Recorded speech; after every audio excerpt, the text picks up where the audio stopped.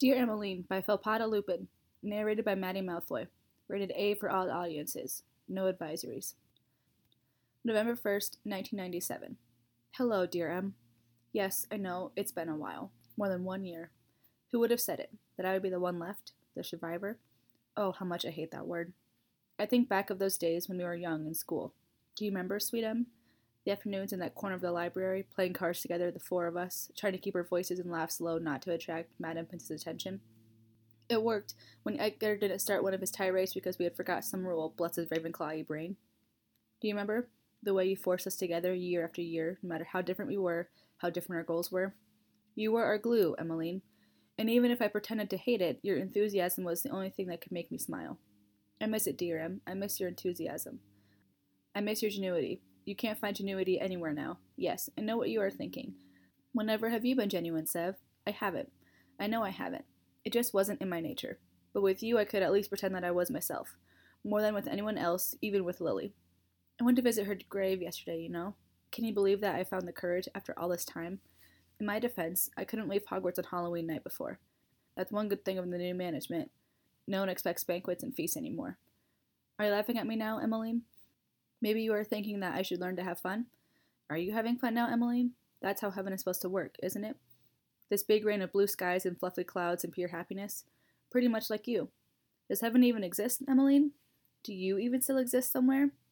I hope you do. I like to imagine you there, seated cross-legged in a wide green field, with the sun shining and fairies flying around you. I like to imagine Lily and Edgar sitting there with you. He's reading something, aloud, to your and hers entertainment, while she weaves a crown of white and pink daisies. It's quiet, it's peaceful. No fights, no pain, no anguish, no anything. Do you feel pain in heaven? Do you feel worry? Do you really look down on us? Do you miss us as much as we miss you? Do you already know what the future holds? Or do you find out alongside us as we live? Is it easier to be dead, or is it like living all over again? Do you think I will join you one day? Or is my soul too compromised? Is my place in hell instead? I don't even know why I'm doing this, writing a letter to you. I know it's useless, and I'm not one to do useless things, you know it. Maybe I just needed to tell someone the truth, that this is all an act, that I'm still on the bright side. Would you have believed me if you were still alive, dear Em? Would you have seen through the lies, through the appearances? If someone could do that, that would be you. You know me too well, know my struggles too well. Maybe you wouldn't have trusted me, but you would have at least doubted. You would have at least wondered. And now I'm tired of acting, of pretending. I just want it all to be over. I'm a man trapped in the past, and when you are trapped in the past, you have no future. But you knew that too, didn't you? All those times you told me it wasn't worth to hold old grudges, all those times you told me to turn the page, to give the world another chance, to give myself another chance. Did you expect me to change, Emmeline? Did you really cherish that hope? I'm quite sure that deep inside you did know I was a lost cause, and after all, you have to admit we aren't always granted a choice. You would still be here otherwise. All of you would still be here. If only I'd known something, heard a voice, I could have warned you, could have saved you, maybe. Did you expect it, Em? Did you know you were a target?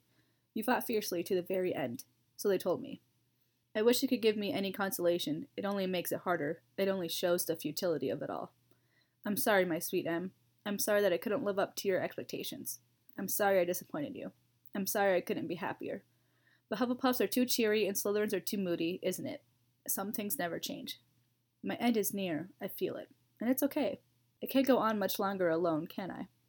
But I promise you that I won't waste the time I have left. I will keep fighting for a better world. For you, for Lily, for Edgar. I guess you three did teach me life, after all.